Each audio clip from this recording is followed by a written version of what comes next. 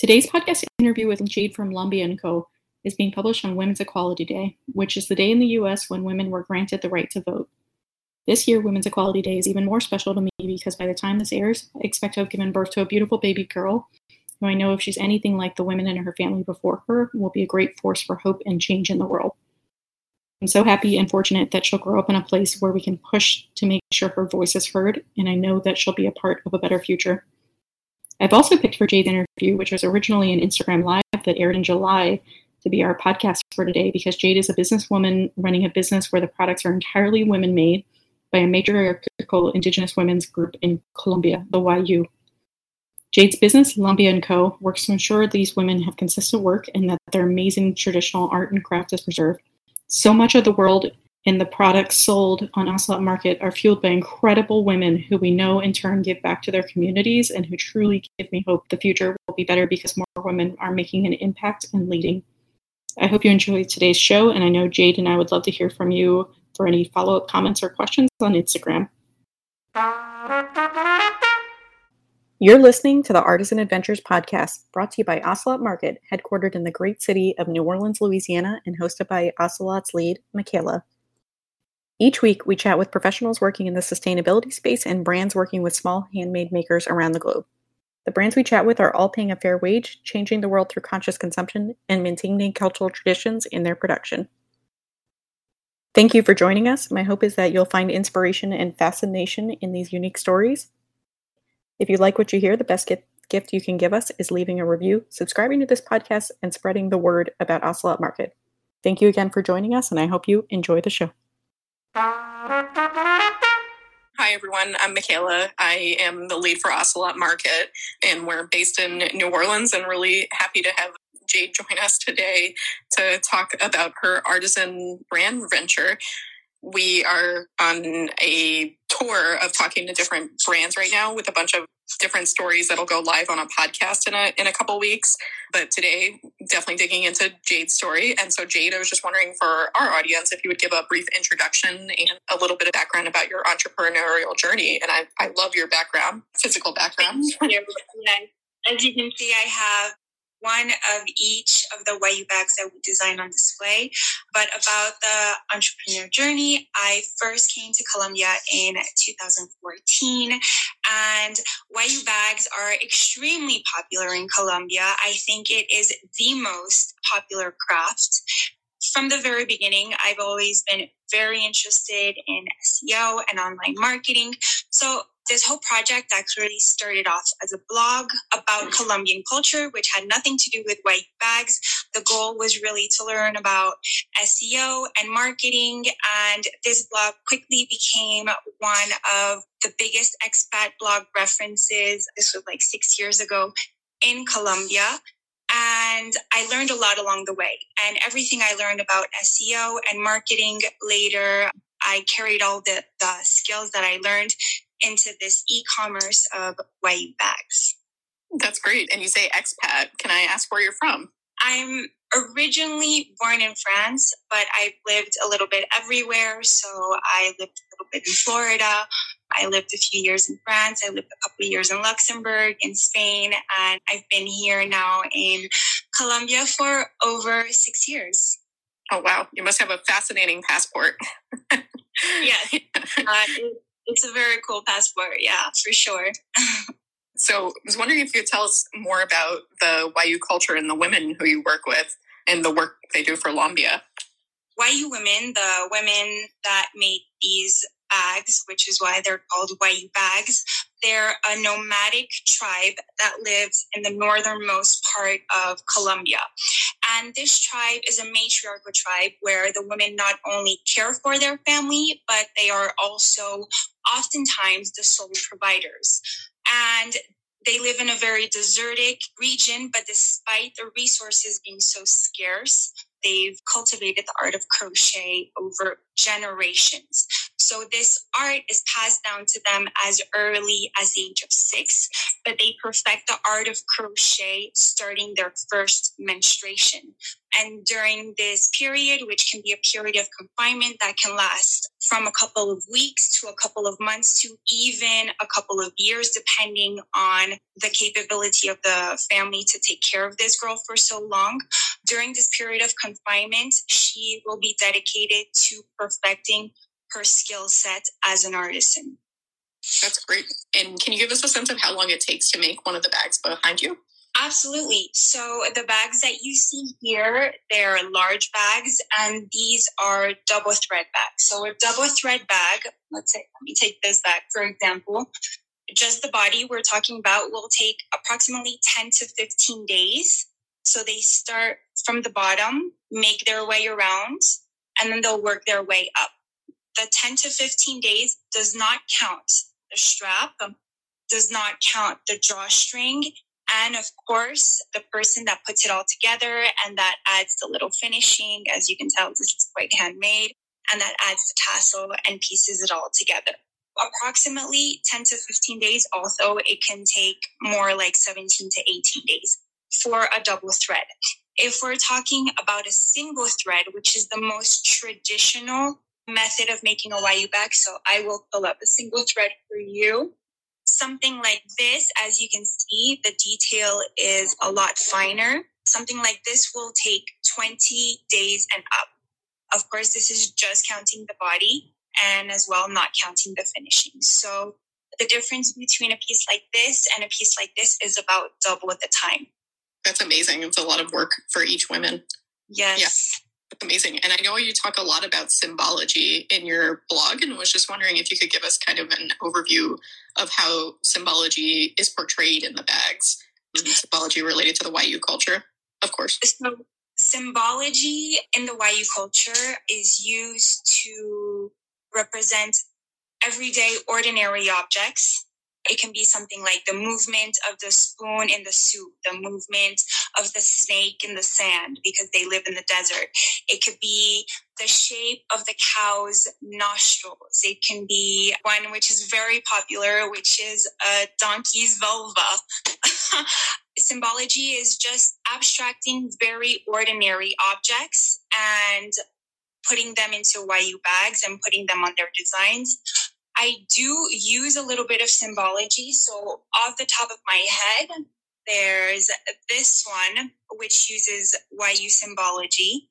I don't use it on every single bag because we do like to also make the bags ready for everyday wear and something that appeals to all tastes.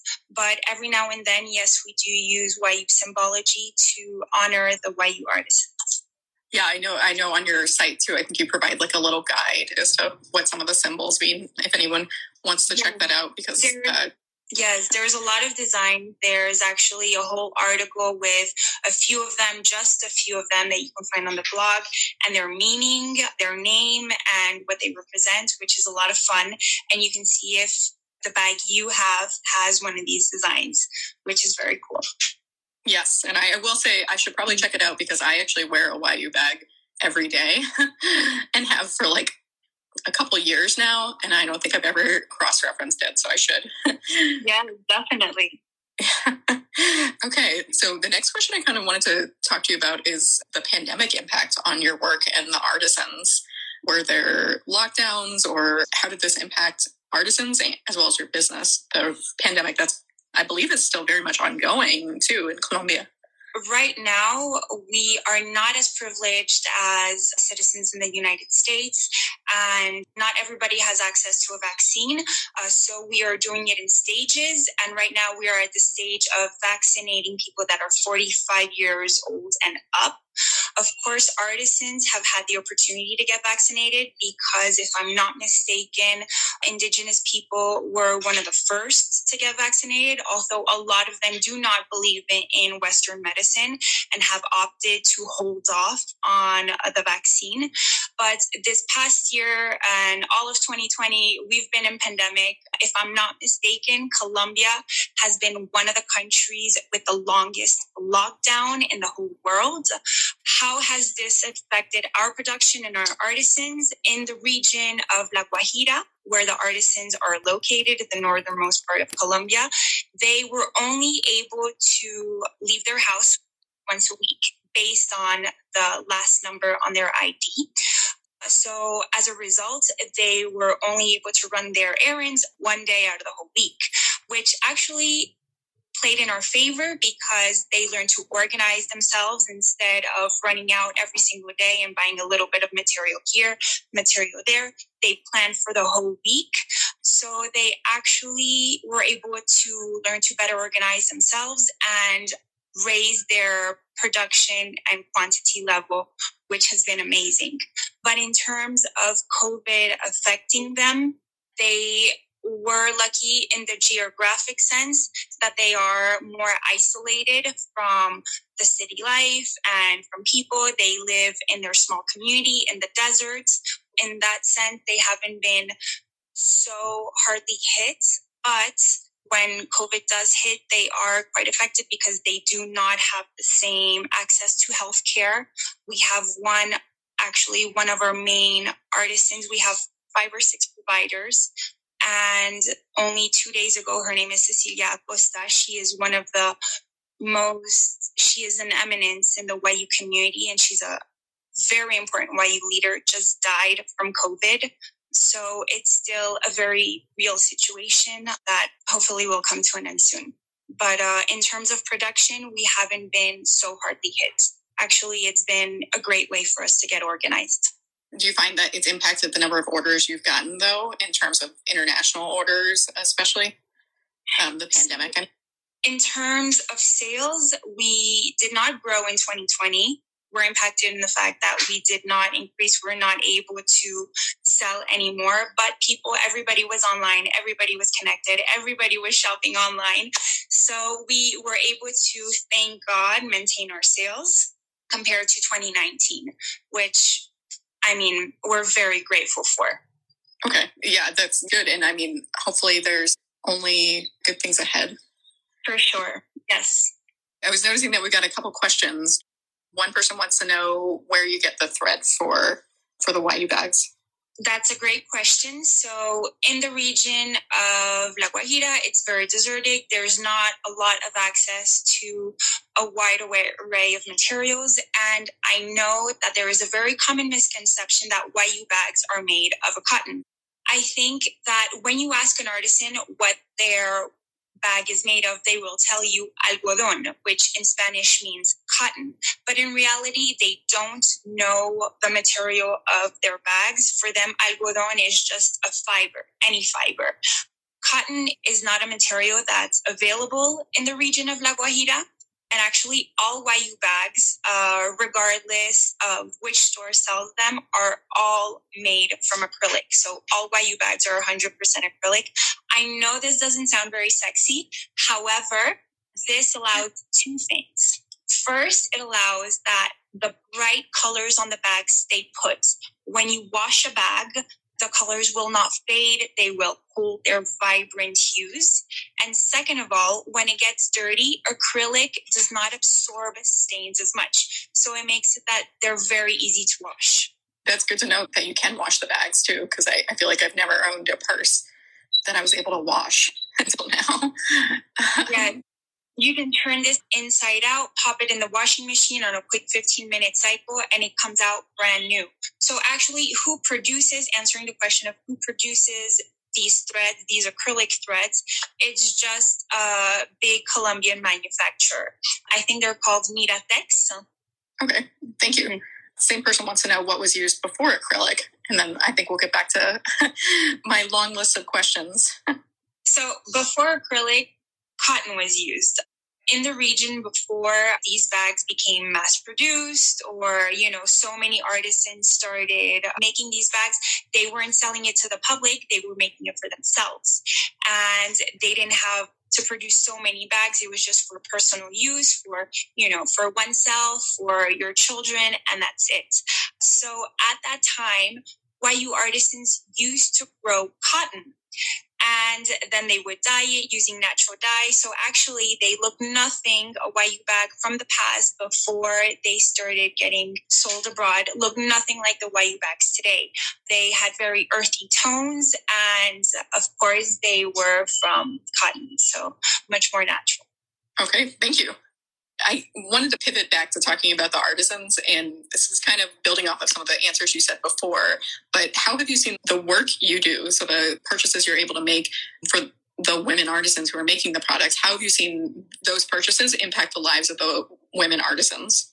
That's a very good question. And I think that's a question that a lot of customers ask. The mission behind Lombia is to give women financial freedom. This is the end goal. For me, this is so important as this opens up doors for a brighter future for these women and their family. This was a gift that was given to me that has changed my life. And as a result, this business was founded on this concept, and I want these women to have the same opportunity. I want them to raise everyone around them and for them to also make their own financial decisions. So in order to do that, we need to empower them financially and that they have the cash flow to be able to make their own decisions, right? As a result, what we do is not only do we give them, we do this two ways. The first is to give them ongoing work so they don't have to be out on the streets, on the market, trying to sell their bags, maybe selling only one or two a day. Here they have a steady flow of sales coming in month after month. Many women we've been working with for over 3 years. So the first is by providing steady income. And the second is by paying them above market value for these bags. So let's say these bags, they would sell for $1. Making up a number, but they would sell it for $1 in La Guajira. We pay 25 to 30% above market price to make sure that they really feel compensated for their time and that their art is valued and that they feel that they can actually make a decent living from their art. So we try to make an impact by empowering them financially. As a result, we've seen a lot of changes in the lives of these women. There's one woman, her name is Rosa. She used to live at her sister's house because, of course, before working with us, she couldn't afford her own place. She was able to move out of her sister's house. Now she met somebody. She's pregnant. She's actually due in 2 months, and she's going to be able to start her own family and provide for her family, which has been amazing. This same person, Rosa, was also able to save for her community. Like the communities in the desert don't have a lot of resources. A lot of the people in this community were going to the mountains every time they had to go to the bathroom. There was no bathroom. There was no toilets. And she was actually able to build a toilet in the community. So every time somebody needs to go, they don't need to run out in the mountains or in the river. They can stay in their community. And I think this is also extremely important for sanitation. Her sister also works with her and has been able to put her daughter through school, and she's been able to pay her monthly school fees for her daughter, which has been just such a joy to see. We have other women who have been able to provide for their entire family, which isn't only providing for their children, but also providing for their mother, their grandmother, their in-laws, their brothers and sisters. It's been just really amazing seeing the women that have been working with us for over a while now, for over a year, sometimes 2 or 3. The impact is massive. That's amazing. And that's the story of being able to add a bathroom to the community is definitely very tangible and very amazing. The consistency, I'm sure, is great from a peace of mind vantage point in terms of the consistency of orders and orders ahead of time.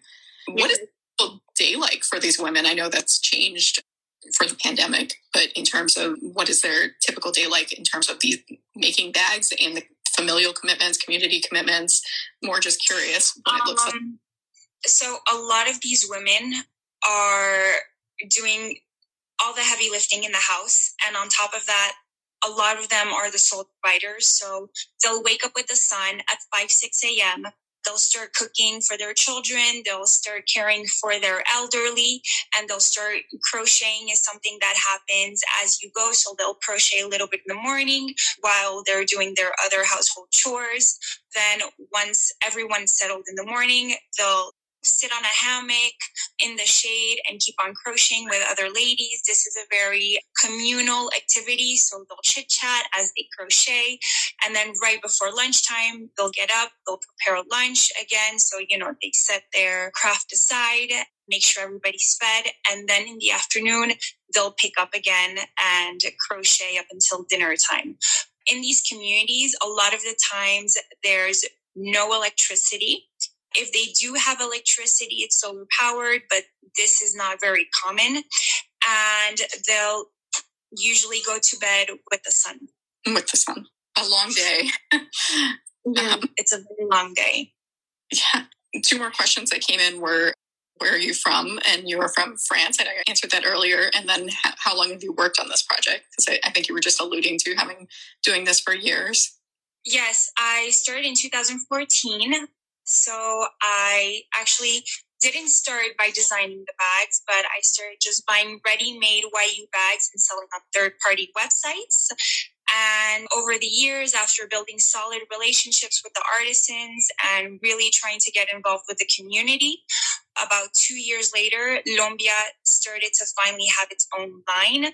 And we've been at this since, for the past 6 years. I started this project a few months after I arrived in Colombia. Yeah, and I believe we've talked before that you started it. You had a full-time job, and like many entrepreneurs who start their entrepreneurial journey, have a full-time job, and then slowly hope to transition, and you did make the transition at some point a couple of years ago, and that's amazing.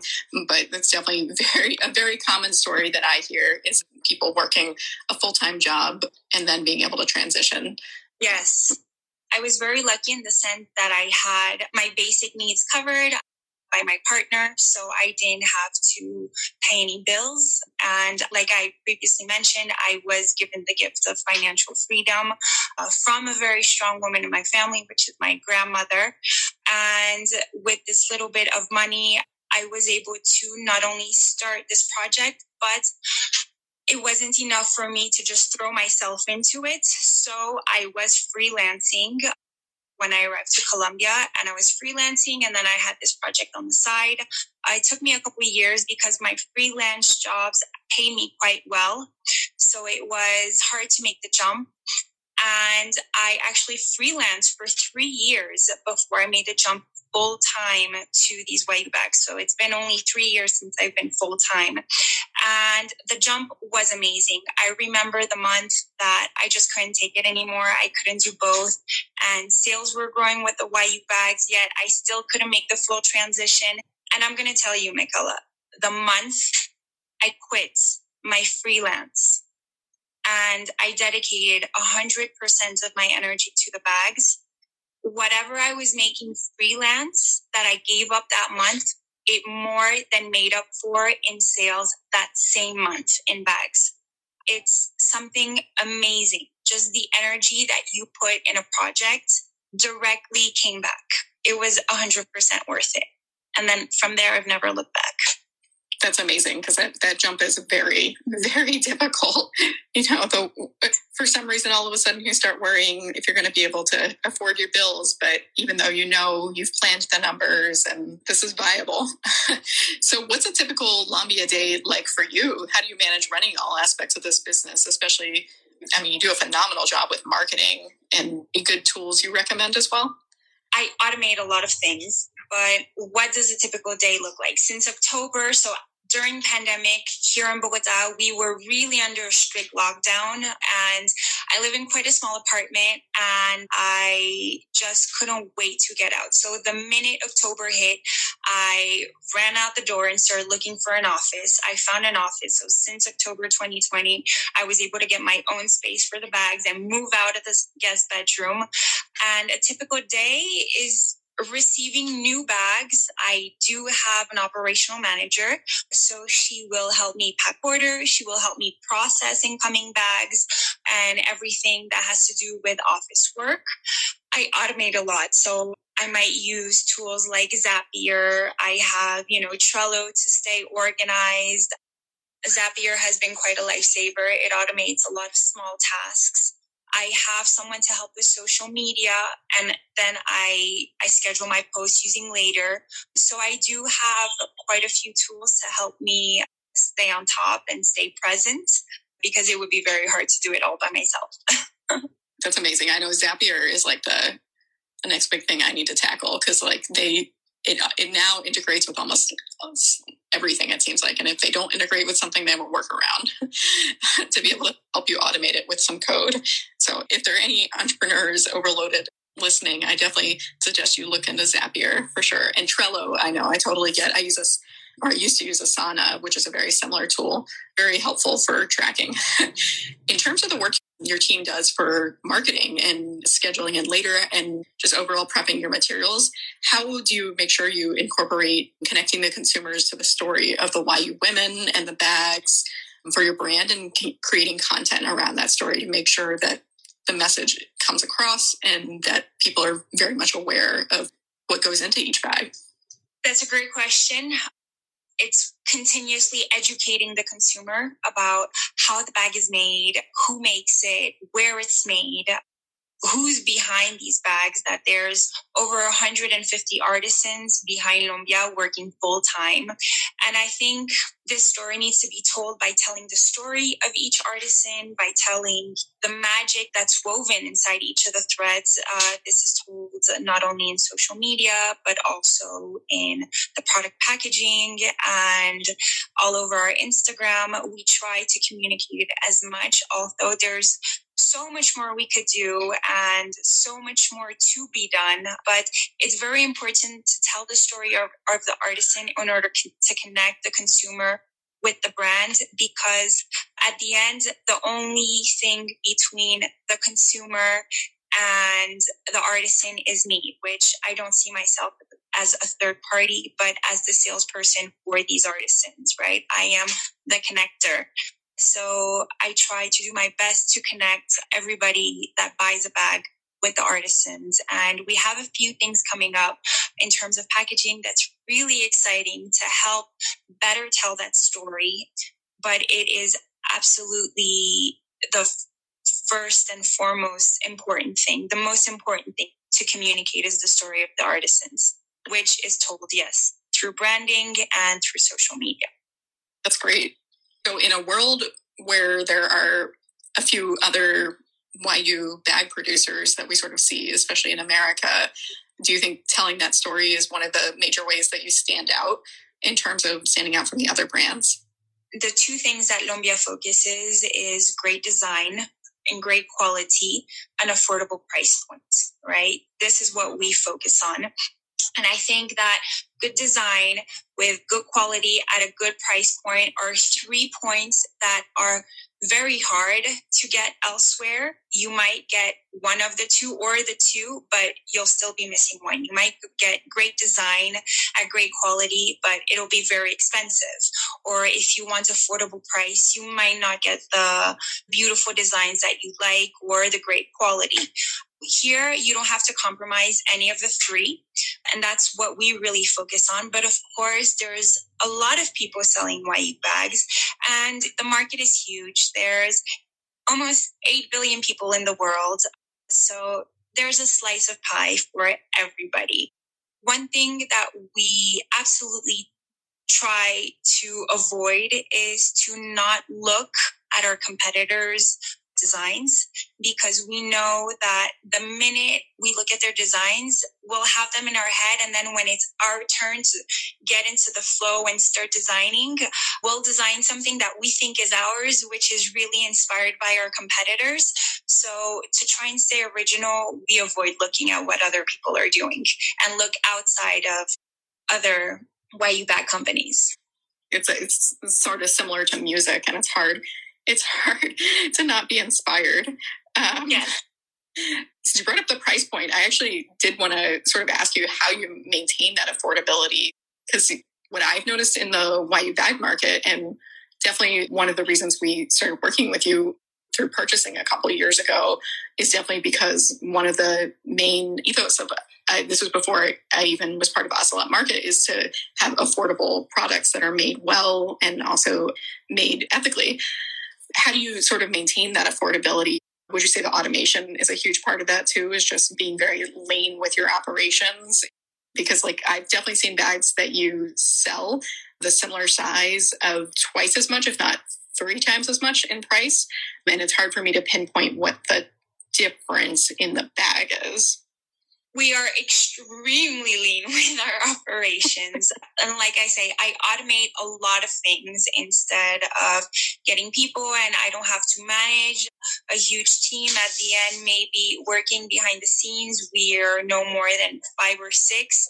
And even that includes freelancing and hiring for specific projects.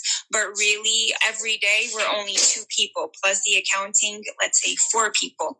So I think keeping lean is definitely one, and keeping costs down. Our packaging is quite simple. We really focus on quality and design, but our marketing efforts, we don't have extravagant costs.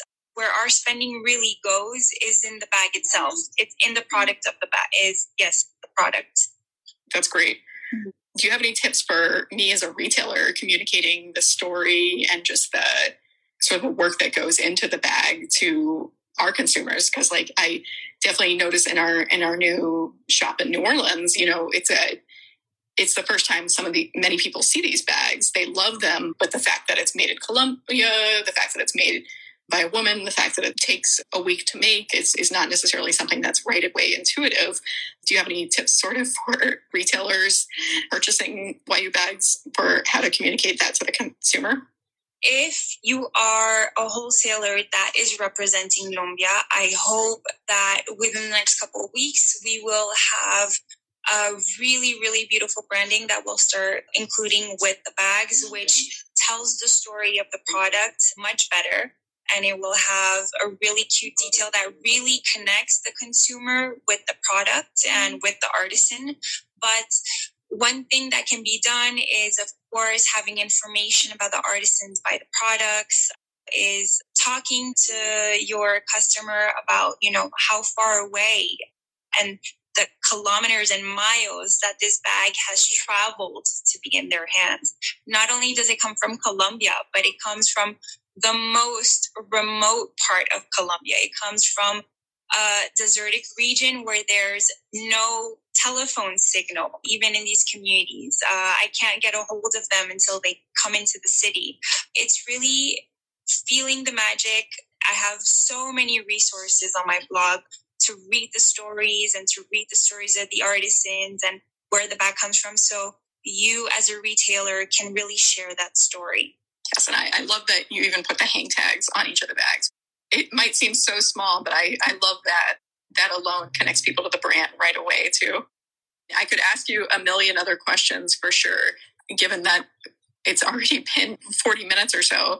Can definitely sort of pivot to asking you. So I'm guessing with the pandemic, you haven't had the chance to go visit the artisans in quite a while. Is that accurate? Yeah, because you were regularly to visit them, weren't you? Or it's kind of an unknown with the situation with COVID? Yes, I used to go. Right at the beginning, I was going once every 4 to 5 weeks, which was so intense and so labor intensive. After a couple of years, I started going once every 2 to 3 months. And this was also just to see what models were being produced, to check up on the artisans and to really build those relationships. And this I was doing for about 2 years. But the minute pandemic hit, I think I was so lucky that we have built such solid relationships, because with all the lockdowns in Colombia, which were extremely strict lockdowns, I was unable to go to La Guajira. And with no vaccine, considering, the distance and considering the healthcare in the desert, I didn't want to find myself in a compromising position. So I put off going actually until December, or was it January 2021?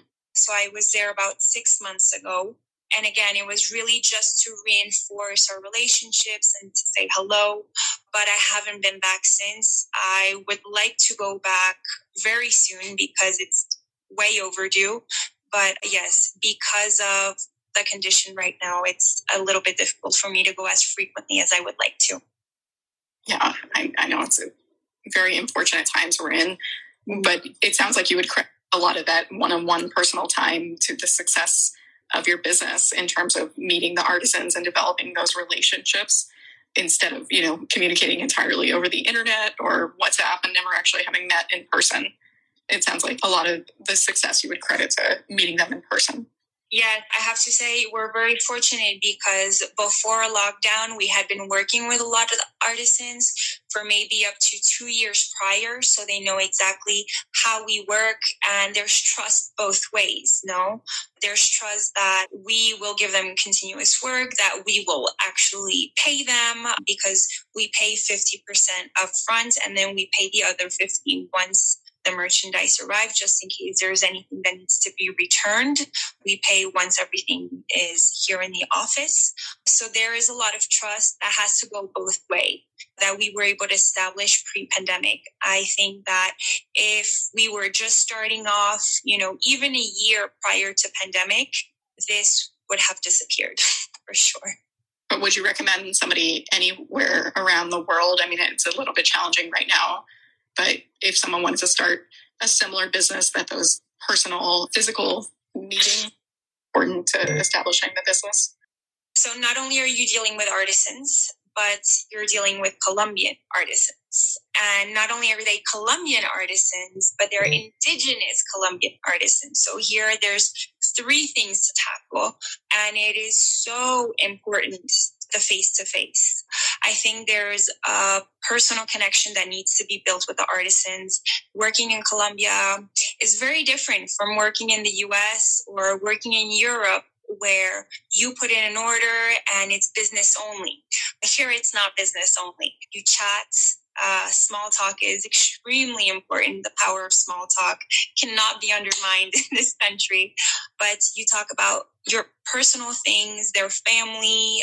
Having that personal connection is step 1 before developing a business connection. It's not possible to develop a business connection first. So yes, for anybody that would be interested in working with artisans, especially in Colombia, I think the first thing to keep in mind is that personal contact is extremely, extremely important. And getting right down to business does not work here in Colombia. Actually, people are not receptive to that at all. Just throwing money in people's faces is not a good enough incentive. People aren't interested just in money. There's so many other things to working with people. And the first is to get along. The first is to have a good relationship. Then later, we can discuss money. But money is definitely not the most important thing here.